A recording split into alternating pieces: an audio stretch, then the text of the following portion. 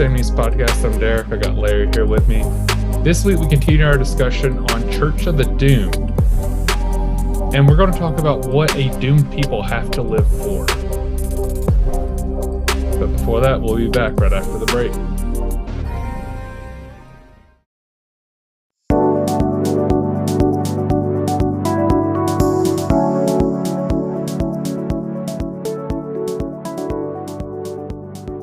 Last week, we continued our look at the letter to the doomed church, talking about Paul's answer to the ancient Gnostic questions and how that relates to the postmodern questions in our society, in our culture.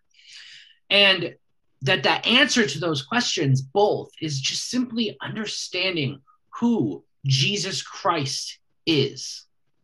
And we're going to continue moving forward in this letter to the doomed church. And we're going to talk about new life. We're going to talk about living and the joy of living and the new life that we have. But the interesting thing is that it is put in the way that Paul writes about this new life is in terms of death, which I find fascinating because it's written to a people who aren't going to exist so soon. And so we're going to back up a little bit. We're going to talk about this, and we're going to look at what Paul writes, but we're going to start in Colossians 2:12.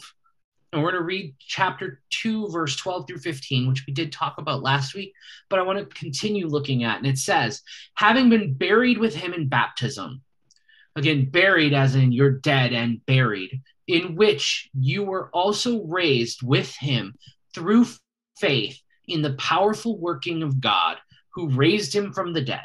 And you who were dead in your trespasses and uncircumcision of your flesh, God made alive together with him, having forgiven us all of our trespasses by canceling the record of debt that stood against us with its legal demands.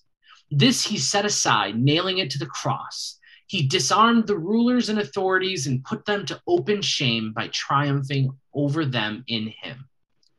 This is Paul. He's finishing his discussion on Christ's victory over philosophy, and he's segueing into the next topic he's going to discuss, which is our new life.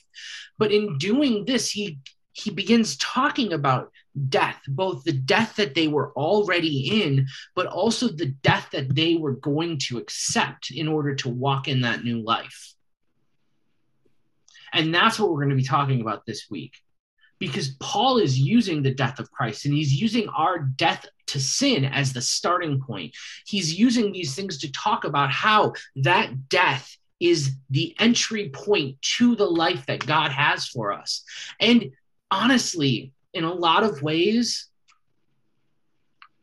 they're equating that eternal life and that life that we live after resurrection to our life here on earth in the church, in the kingdom of God. You know, right. Like eternity does not start when our earthly body dies and our spirit goes to heaven. Eternity starts when you repent and receive his spirit and enter into his kingdom in baptism. That's when eternity starts.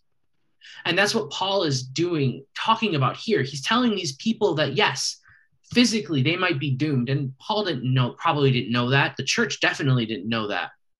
But God knew that. And so I want to look at this and understand what we can learn about our life, about life that we live. And so we're going to look at 3 portions of scripture from Colossians. And forgive me if you see a whole bunch of Galatians in our notes that we're sharing. My daughter started Bible quizzing, and she's doing the book of Galatians, but it's also Ephesians, Philippians, and Colossians. However, we have been singing and chanting and quoting Galatians for like a month now. And so I think I've gotten them all. However, I've had to replace Galatians written incorrectly like 15 times in these notes. Just, let you behind the curtain a little bit. So we're going to take a look at the 2nd and 3rd chapter of Colossians. We're going to look starting in about verse 16 or 20 or so, Paul goes through and he talks about death, and he talks about resurrection. And there's 3 specific verses that are kind of focal points, they're pivot points of this. There's Colossians 2:20, where he says, if with Christ you died to the elemental spirits of the world. And then in Colossians 3:3, he says, for you've died and your life is hidden with Christ in God. And in Colossians 3:5, he says, put to death, therefore, what is earthly in you: sexual immorality, impurity, passion, evil desire, covetousness, which is idolatry. You know, I found this interesting because when we're talking about, when I hear this preached on enough time, which I've heard it enough at this point in my Christian life, that's why I was very timid about when we started doing Colossians, but then we started diving into it. I was like, oh, we're going a different way. And I mean, that's kind of our jam. Yeah. And I just find interesting, like you say, put to death, for you have died, and if with Christ you died to the elemental spirits of the world.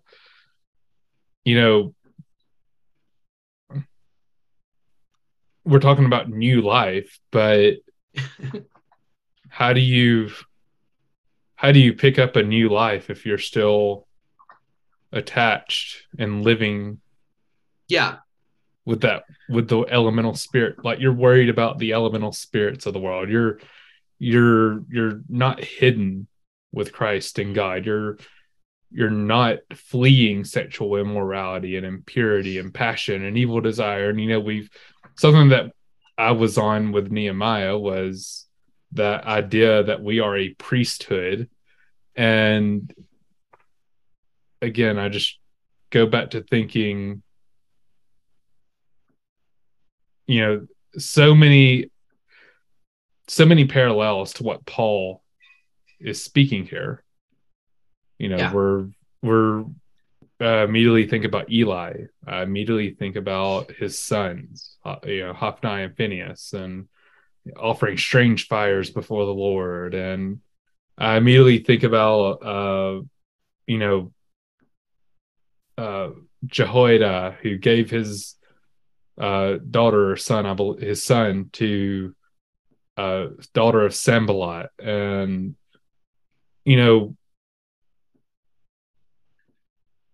we see today that there's this convergence between the world and the church, yet Paul is explicitly saying that we have to die to this. And I know that seems so simple, but when you break it down and you start comparing the priesthood of today to the priesthood of yesterday, you start seeing that we already see what the end of this is. Like, why are we still doing this? Yeah, exactly. And it's so interesting because we talk about how we want life in greatness and prosperity and all of these good things. But here we have Paul repeatedly talking about dying, repeatedly talking about put to death. For you have died. For you need to put to death. For you will die with Christ. However, in a way that is if you understand the reference, is very metal. He's always talking about death in terms of life. He's talking about this thing that's almost dark, that is dark, really, but he's shining light on it. He's talking about it as if it's an entry point to good. He's never talking about our death in a way that is anything other than about life and freedom. And that's what we're going to be talking about in this episode, is that in death, we find freedom. In slavery, we find freedom. In all of these things. By taking up our cross, we gain power. You're talking about a guy that traditionally ran to the chopping block at his death. You're talking about the same guy that said, he that is in Christ is a new creature. Old things are passed away. Yes, And all things behold, become new. all things become new. You're talking about the guy that said to live as Christ and to die as gain. And Paul had a creepy obsession with death. And I get it. Jesus died, and I understand that. I understand like what he's saying, but it's almost a creepy obsession with death. Well, if but I'm it's if not I'm just looking on the Jesus that outside, died. I mean, you got to remember, like, we are so far removed from it that we don't really understand. But we think of the temple as this beautiful, wonderful, idyllic place of nice, clean happiness. Okay? The entrance to the ancient temple was like the grossest, craziest slaughterhouse you've ever seen, because none of it was meant to be kept. So they just kept butchering. And it was supposed to be going on 24 hours a day, never endingly. Like they were slaughtering these animals on that altar well, all the time. that's the visual reminder of what sin does. Well, yeah, but what I'm saying is Paul was a Pharisee. Yeah. So even if the temple wasn't properly active in Paul's time, Paul was still taught and had it hammered into his head the proper procedures of running that, and understood the brutality of what happened at the altar of sacrifice. And then he was told what happened to Jesus, and he believed in Jesus. And so the Pharisees that were converted would have had a special understanding. The people who actually lived in an Old Testament style priesthood, who then became followers of Jesus, would have had a different look at the sacrifice of Jesus than anybody else really ever would have. They would have fully understood what that death. Yes. did. And I think that we forget sometimes that Paul was a Levite. Yeah. He was a Pharisee of Pharisees. Like, we forget that this man literally at one point killed Christians for sport, almost, it seemed. Yeah, he seemed to enjoy it. And then we see him move into this Levite who is supposed to be opposed to foreign influence, be the guy that is going to the foreign places. It's almost poetic. And part of that would just shows the revolution that happened to, and that's why, like, him speaking of death, like his old man literally died. Like, oh yeah, he literally was like, it was over. Like, he gave up all places of influence and authority that he had to do this thing. And so he properly understood what it meant to leave a life behind. And, we say forgetting those things which are behind and reaching toward those things which are ahead. Paul literally done that. Like, his past was a past of sacrifice, a past of priesthood, a past of Levitical law, a past of, I almost equate him with Ezra the scribe, because he was so intent on learning the law. Yeah. And it's just interesting too, is that we talk about Paul and we talk about how he was like a tent maker or a net maker, right? He mended like tents and nets and stuff, right? Here's the thing. There's almost no chance that he did that before he converted. No, isn't it actually said that he learned under Aquila and Priscilla? Possibly. But I guess what I'm saying is that Paul gave up this life of aristocracy, of being an aristocrat, being a ruler, being this revered person in all of culture, right? And he became this guy who traveled from place to place, paid his own way by fixing nets and tents and stuff and sewing with his hands. Like, Well, he experienced such a massive rebirth that, you know, it gives so much credence to what he says, because he's talking about death in these passages. He's talking about dying, you know, and we're going to read these, but he's really talking about dying, but he's talking about it in the context of the freedoms that we gain from dying. So this first section, Colossians 3:16-23, he's talking about freedom from judgment.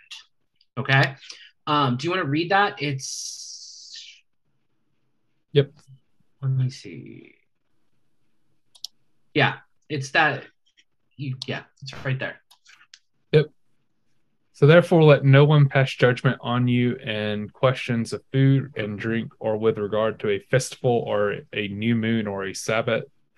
These are a shadow of things to come, but the substance belongs to Christ. Let no one disqualify you, insisting on asceticism and worship of angels, going on in detail about visions, puffed up without reason by his sensuous mind, and not holding fast to the head, from the whole body, nourished and knit together through its joints and ligaments, grows with a growth that is from God. If with Christ you died to the elemental spirits of the world, why, as if you were still alive in the world, do you submit to regulations? Do not handle, do not taste, do not touch, referring to these things that all perish as they are used according to human precepts and teaching. That is amazing that he took something that he once so sternly followed and stubbornly followed, and turns around and says, why, as if you were still alive in the world, do you submit to regulations of do not handle, do not taste, and do not touch? Yeah. That is such a, again, it's just another example of that massive revolution. And again, we talked about the job of the law back in Nehemiah. The job of the law was to bring that knowledge of sin and to help men to understand how to attend to it and get back in right relationship with God.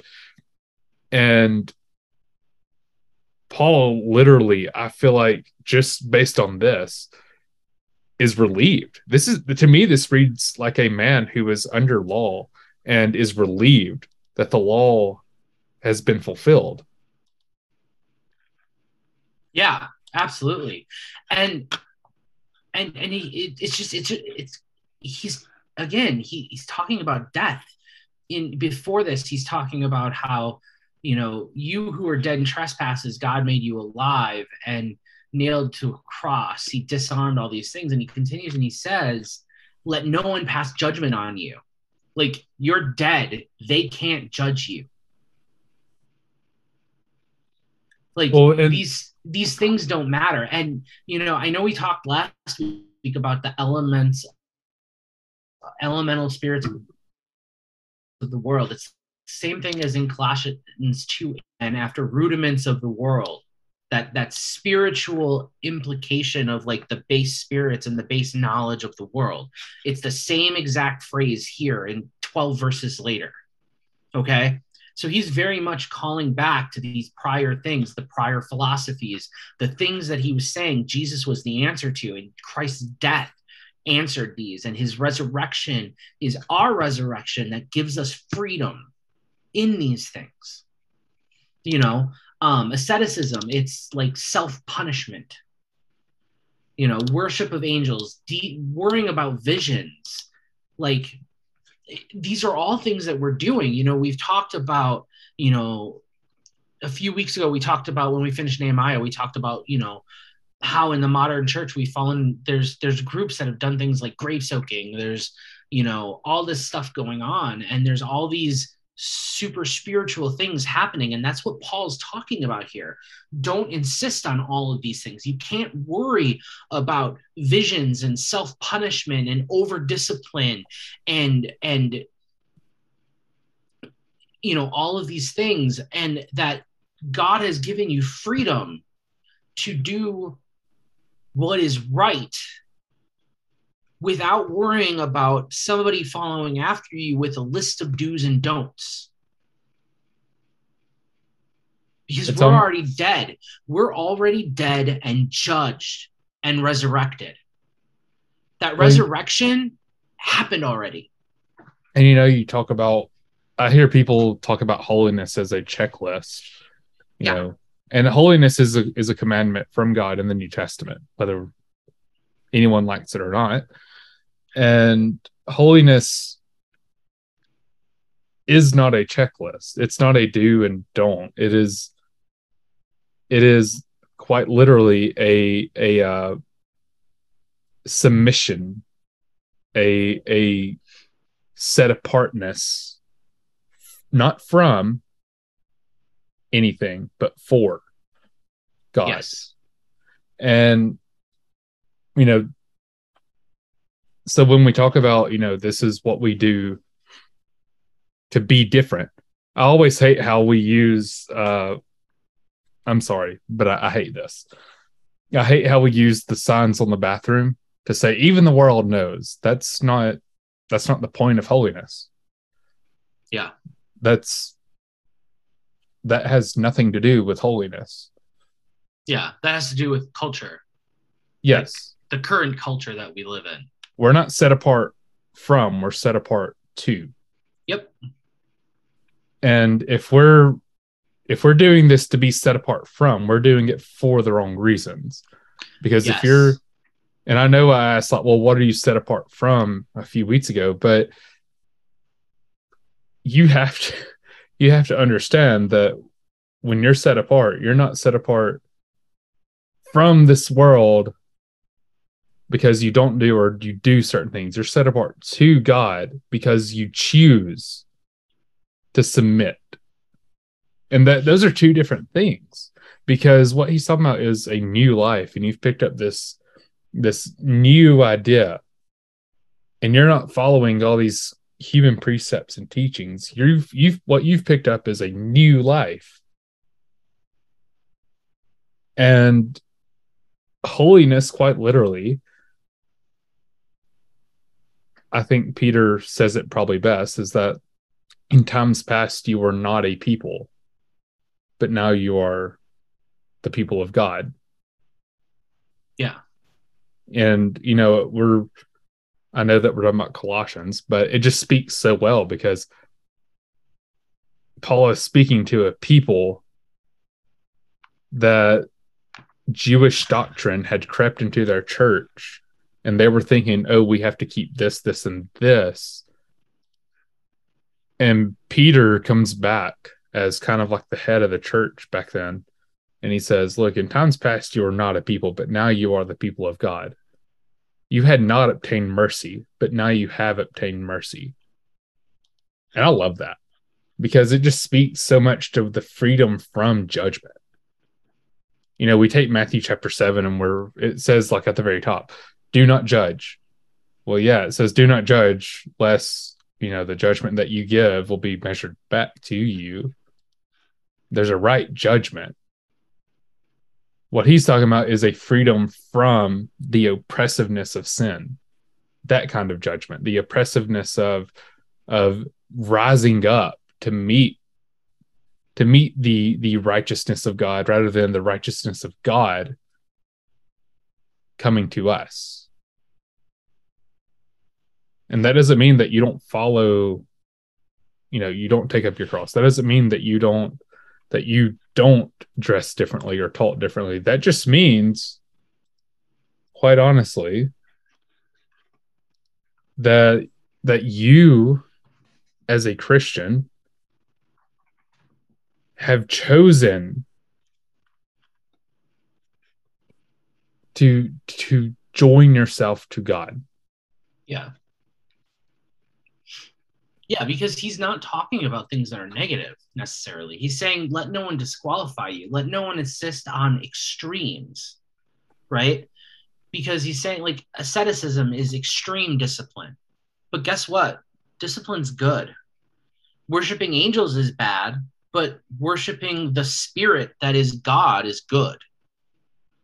You know, going on and on and on about visions is bad. Having visions Right. is good. Right. You know what I'm saying? Like, and so a lot of these things, they're not necessarily bad things, but we're freedom from being restricted by the extremes of these things. If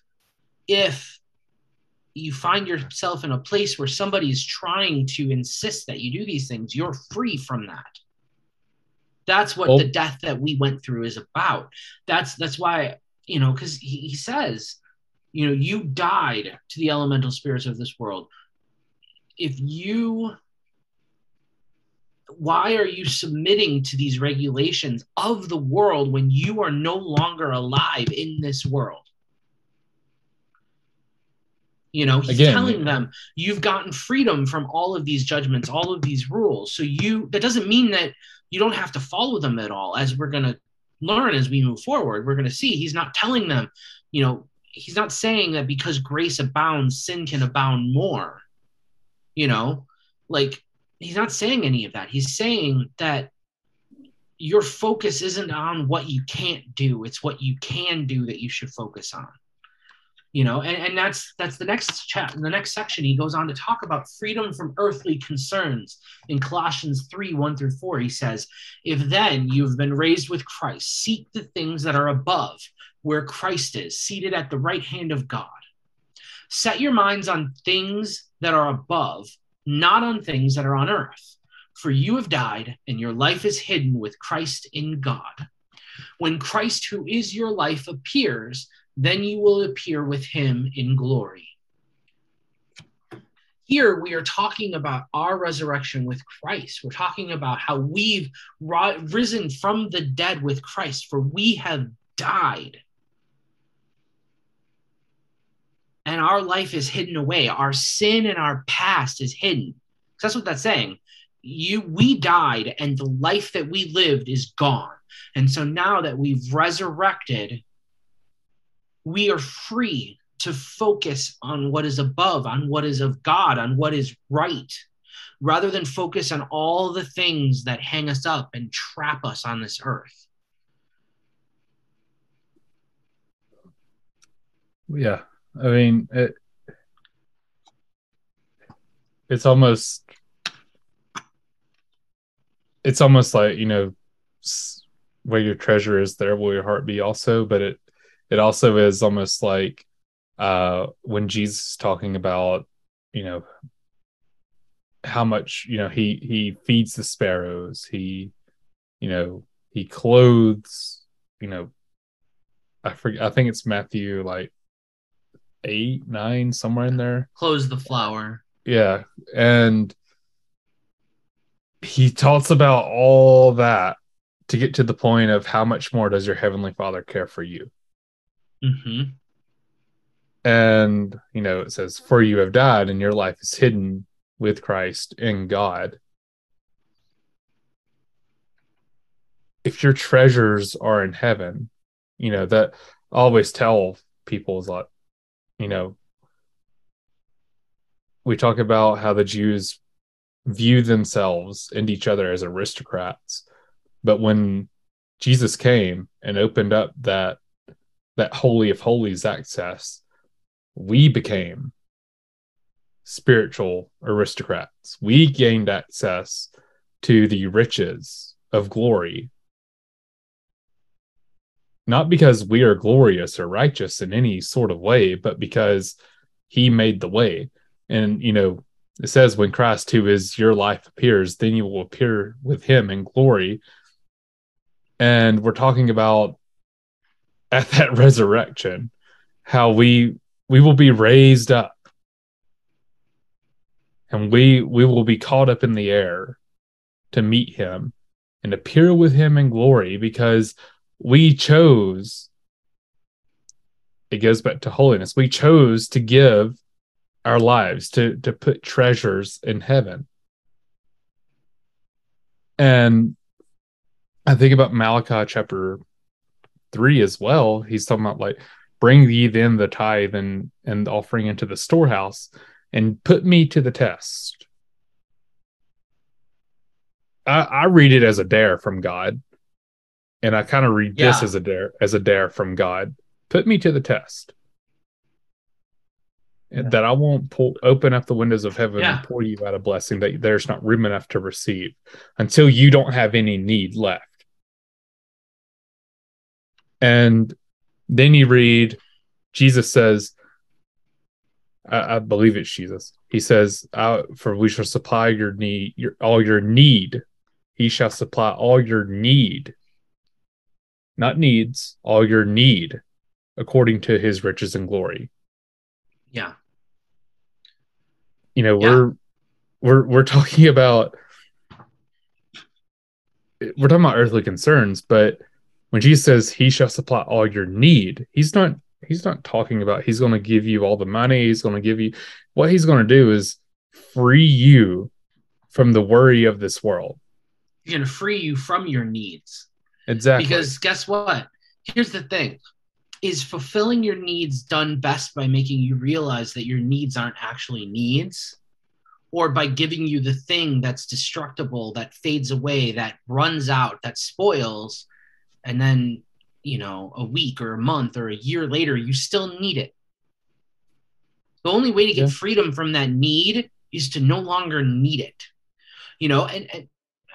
And that's the other crazy thing about this passage, is he's saying, you have been raised with Christ in the current. Seek things that are above, in the current, where Christ is seated at the right hand of God. Set your mind on things above, not on things here. For you have died, and your life is hidden with Christ in God. When Christ, who is your life, appears, then you will appear with him in glory. Here's the thing. I don't have an answer to this. I really don't. But Paul's promises here are not future. Correct. He says when Christ, who is your life, appears, he's not saying in the far off when the second coming of Christ happens and we all rise to the marriage supper of the Lamb or whatever end time prophecy you want to subscribe to. That's not what Paul is saying here. Whatever Paul is saying when he's saying when Christ, who is your life, appears, then you will appear with him in glory. When he says that, he's saying that in the current tense. When Christ appears currently, you will currently appear with him in glory. And remember, this is him saying, you have already died, been resurrected, and purified, and your life is already gone. He said, seek ye first the kingdom of God, and all these things will be added unto you. Yes. Like Paul's talking about the heavenly kingdom in the present tense to these people. And what I don't think we realize is that the Holy Ghost is literally the heavenly and the earthly.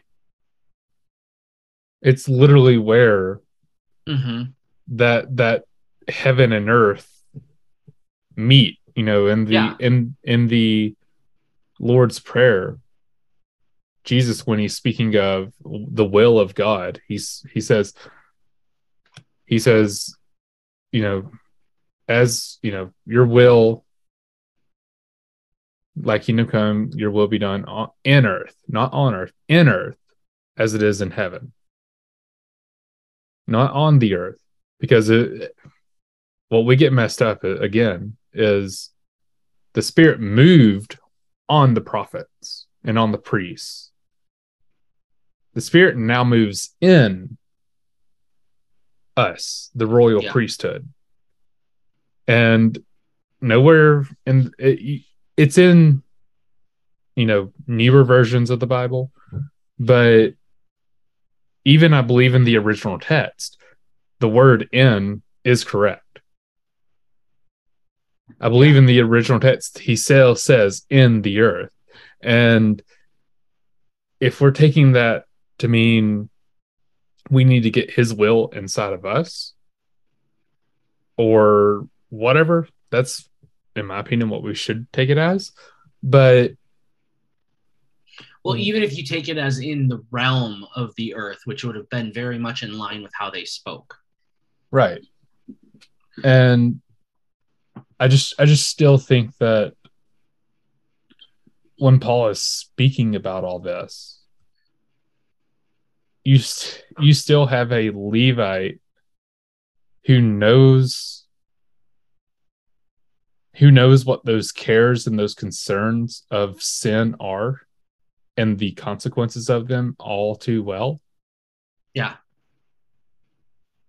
And he's saying, look, like when I was a priest, I was concerned about making sure that we were purified. I was concerned about making sure that I could give an offering. I was concerned about making sure that we could get to the Passover and roll sins forward. I was concerned about all those things. I was concerned about the Day of Atonement. And he's literally saying is that Jesus took care of that. Yep. Yeah. And I mean, the other thing to think about too with this is that he's talking to a church that's besieged by Gnostics. Yeah. They're fighting Gnostics. Well, what's contrary to Gnostic anymore than, hey, we're not waiting for a future kingdom of heaven when this earth passes away. Hate to tell you this, but always looking forward to heaven is Gnostic. Like worrying about the victory that's coming on the other side, that really isn't what any of this was about. They Yeah. had the victory. Yep. Paul is telling them that kingdom is here. When Jesus said the kingdom of heaven is at hand, he meant kingdom of heaven is here. Y'all don't realize what the kingdom of heaven is, but it's here and it's already won. Yeah. And he invited them to enter into his kingdom at that moment, in that day. And that's the freedom that this death brings. The third freedom is a freedom from earthly sin and earthly self-image. And that is if we read Colossians 3:5-11. If you want to read that, Derek. Yeah. It says, put to death, therefore, what is earthly in you, sexual immorality, impurity, passion, evil desire, and covetousness, which is idolatry. On account of these, the wrath of God is coming. And these you too once walked when you were living in them, but now you must put them all away: anger, wrath, malice, slander, and obscene talk from your mouth. Do not lie to one another, seeing that you have put off the old self with its practices, and have put on the new self, which is being renewed in the knowledge after the image of its creator. Here there is not Greek and Jew, circumcised and uncircumcised, barbarian, Scythian, slave, free, but Christ is all and in all. So here again, we see the same imagery. He's talking about putting things to death, but he's saying, like, put you to death, put the things that you are. I mean, the thing is that he's saying you're already dead. You're already dead. You already are a new self. You already are resurrected. So keep killing those things. Yeah. Because in the death of who you were and what you were, you have freedom. And in that freedom, we have freedom from all the things that separate us on earth. Because we are dead to who we were in this new life, in this new kingdom, there is no Greek, there is no Jew. There is no circumcised or uncircumcised. There is no barbarian, no Scythian, no slave, no free. In Christ, he is all up. He is in all. He is who we are. He is our identity. Yeah. And my mind immediately goes to one, probably Isaiah. He's in the year that King Uzziah died.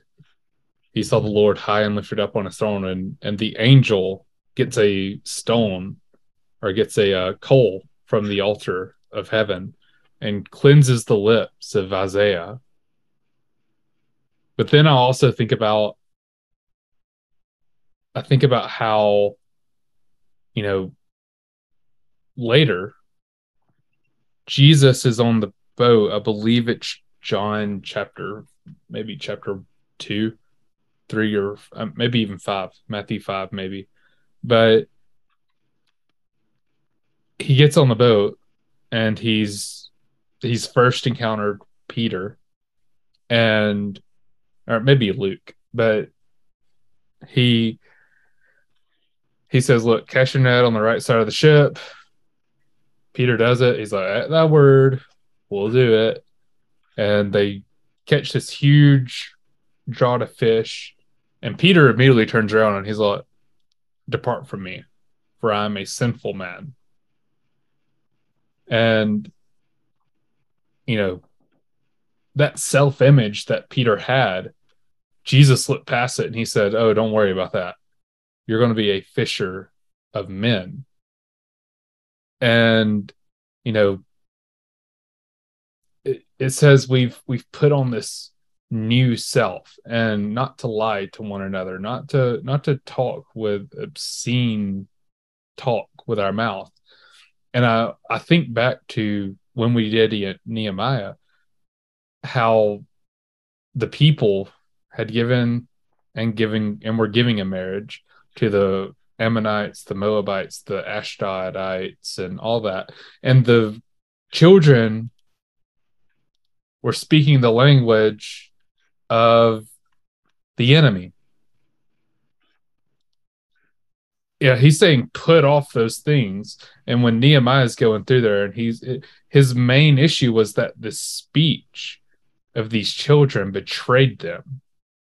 Yeah. That they were not the people of God, that they were not part of the covenant of God. Yes. And what we see here, he's saying, now you got to put away all of this anger, wrath, malice, slander, obscene talk, because if you don't, you're not part of this. Yeah, you're not really dead. It's interesting too, in the last verse, when he says that there's no Jew or Greek, barbarian and Scythian, right? To the Greeks, barbarian, Scythian is like saying Samaritan and Greek. Barbarians were usually the German barbarians, yeah. Right? They were considered bad because they were rude, they were rough, they were harsh.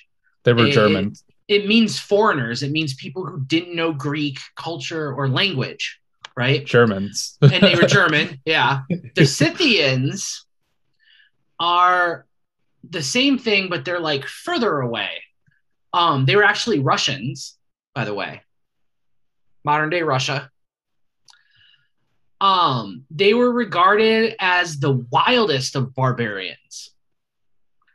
So like he's challenging these Greeks in the same way that Jesus was challenging the Jews when he said the Samaritans and the Greeks. Paul is going to the Greeks and he's challenging them in the exact same way, that the kingdom of God doesn't see any difference between those that you see as less than you because of your culture. Yeah. And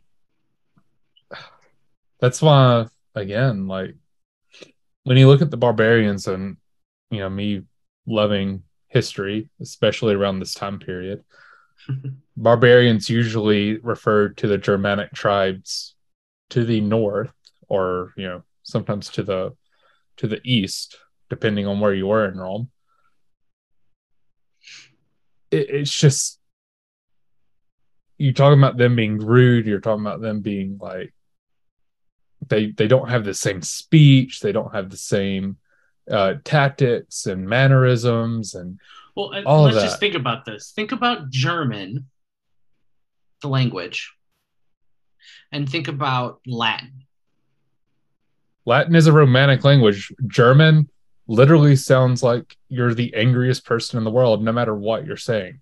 Yeah. I mean, and I'm not saying this I'm not saying this to like rip on any kind of person, but like, if you think about like the way that the Greeks and the Romans speaking their languages were very much about the impression of nobility and of properness and of philosophy and all this stuff. And then you have these German dudes who are big and burly. They got giant beards because they're out in the freezing cold all the time.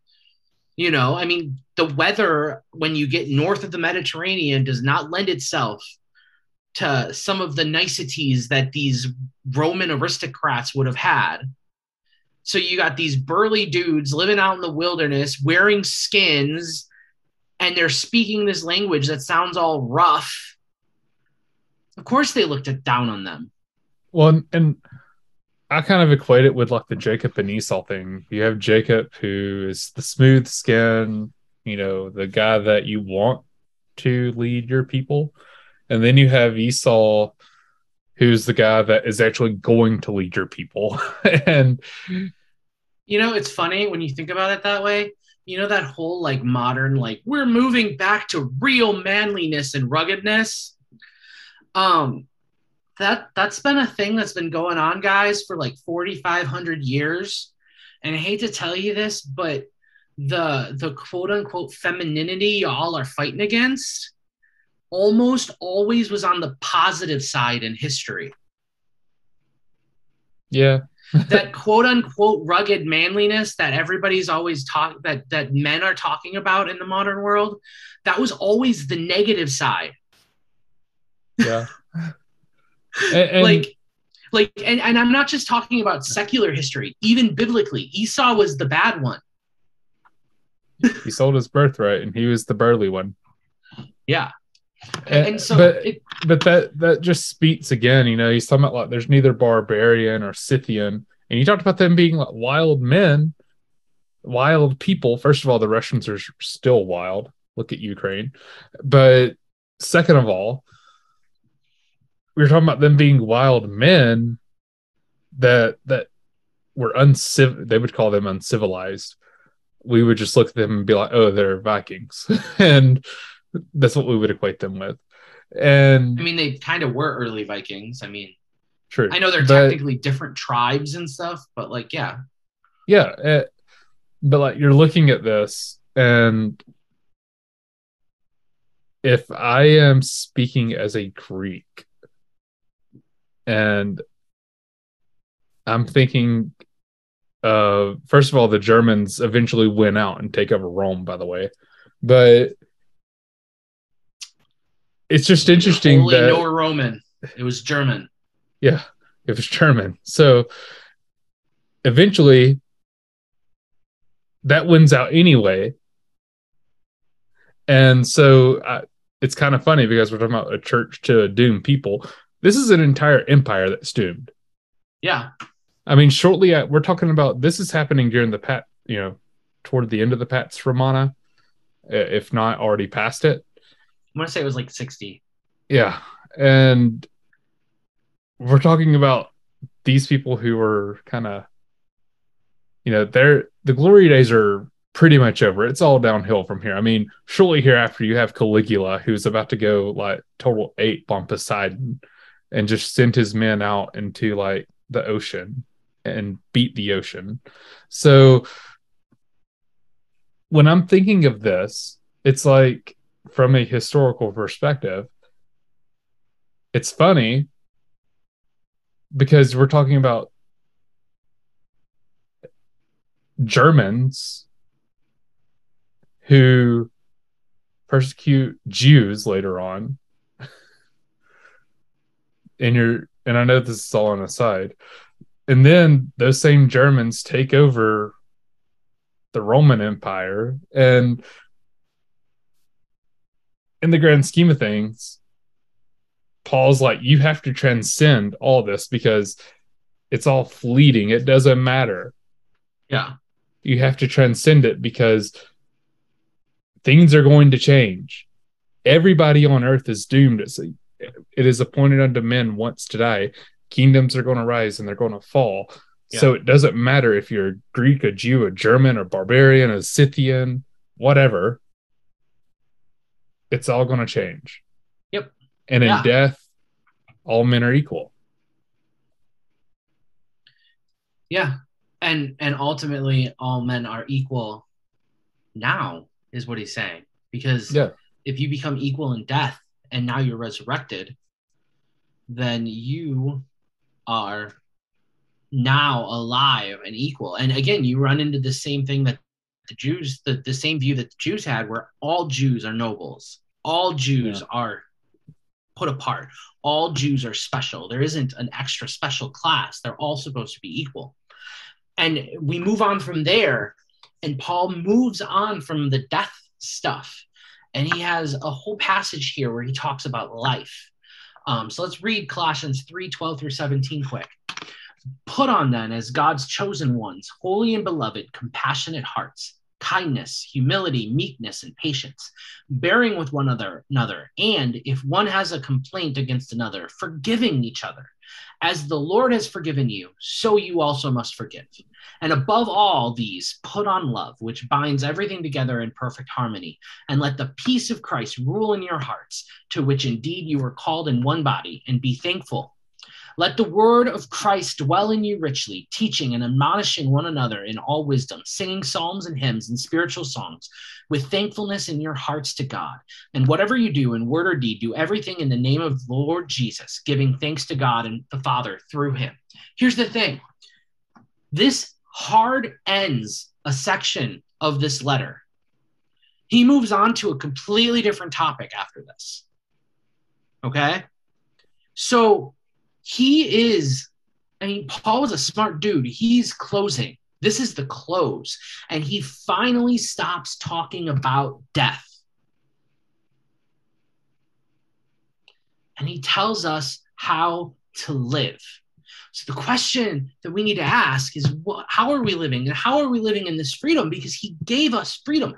Christ died on the cross, and he called us to die, not to suffer. He called us to die and to suffer our earthly desires so that we could have the freedom that he has. But that freedom, it's not about heaven. I mean, heaven is great. Heaven is awesome. Heaven will be amazing.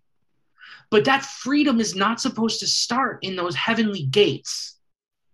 That freedom is for now. The kingdom of God is now. Because if we live as a church, united, full of kindness, humility, meekness, patience, bearing each other's burdens, forgiving freely, putting on love that binds us together in perfect harmony. If your body of believers is bound together in perfect harmony because you are dying to sin the way that we are called to die to sin, and you are living your life the way that Christ called us to live, the way that they lived in the Bible when the world was turned upside down, you would have this. We are called to have perfect harmony in the church today, right now.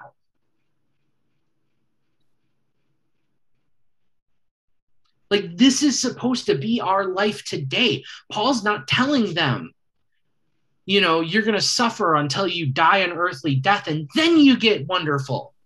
No, wonderful is now. He's trying to tell them that they can have it now. Paul's trying to tell them that in the shipwrecks and the beatings and the suffering that he went through for the gospel, that he found more peace, more love, more joy in those sufferings than he ever had as a rich aristocrat who was going around killing people. That's what Paul is telling us here. That's what he's talking about. The freedom is this freedom to love, this freedom to live, this freedom to have joy.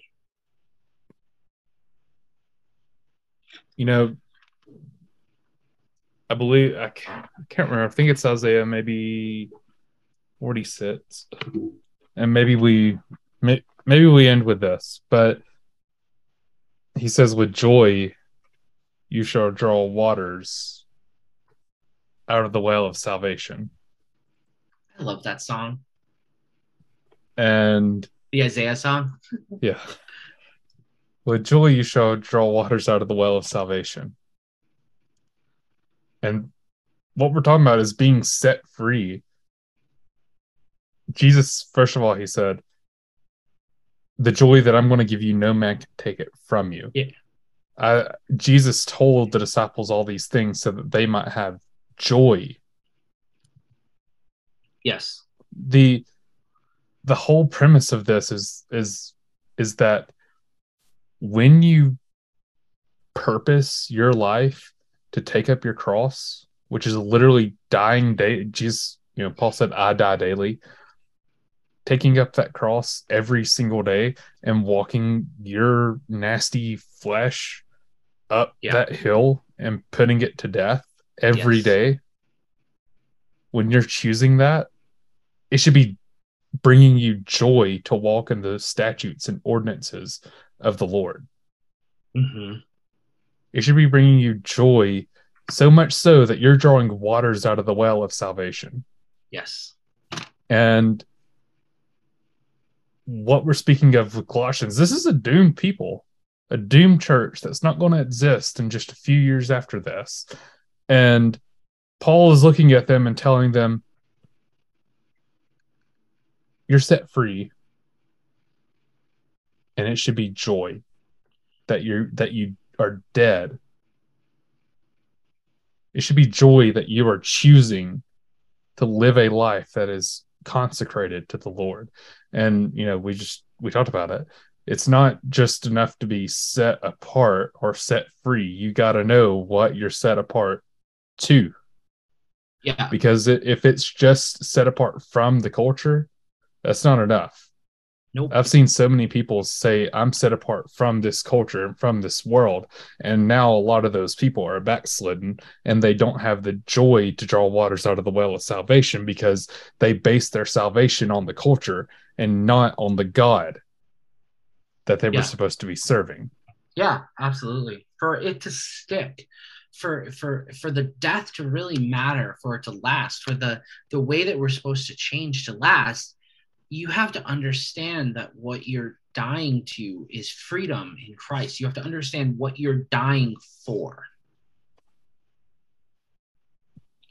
We're not dying to be separate from the world. We're dying to be separate to God. And that is a cause that is worth dying for. And that is a cause that you can have that joy and that love and that freedom in, even if it is death. Yeah. And, I believe we have one more week of this? One more week. We got one last lesson on Colossians, and we're actually going to visit another book that was written with Colossians next week, which is the book of Philemon or Philemon. I think that's the proper way to say it, but I'm not going to be able to not say Philemon every time we say it. But because the topics. Oh, great! Now there's another way to say it. I'm going to have a complex, guys. But it's a very interesting topic that is something that really should help us understand how we interact with our fellow man and how we look at people. Because if we can see ourselves as equal with the lowest of the lows, and I say that with quotes, air quotes a little bit, but if we can look at ourselves as equals with anybody, as low or as high as they might be, then we can truly have that equality in Christ that says that there is no Jew or Greek, no circumcised or uncircumcised, no barbarian, no Scythian, no slave, no free. Because that is the way that we should live. And that is what this last section of Colossians that we're going to discuss is all about. So we'll see you next week.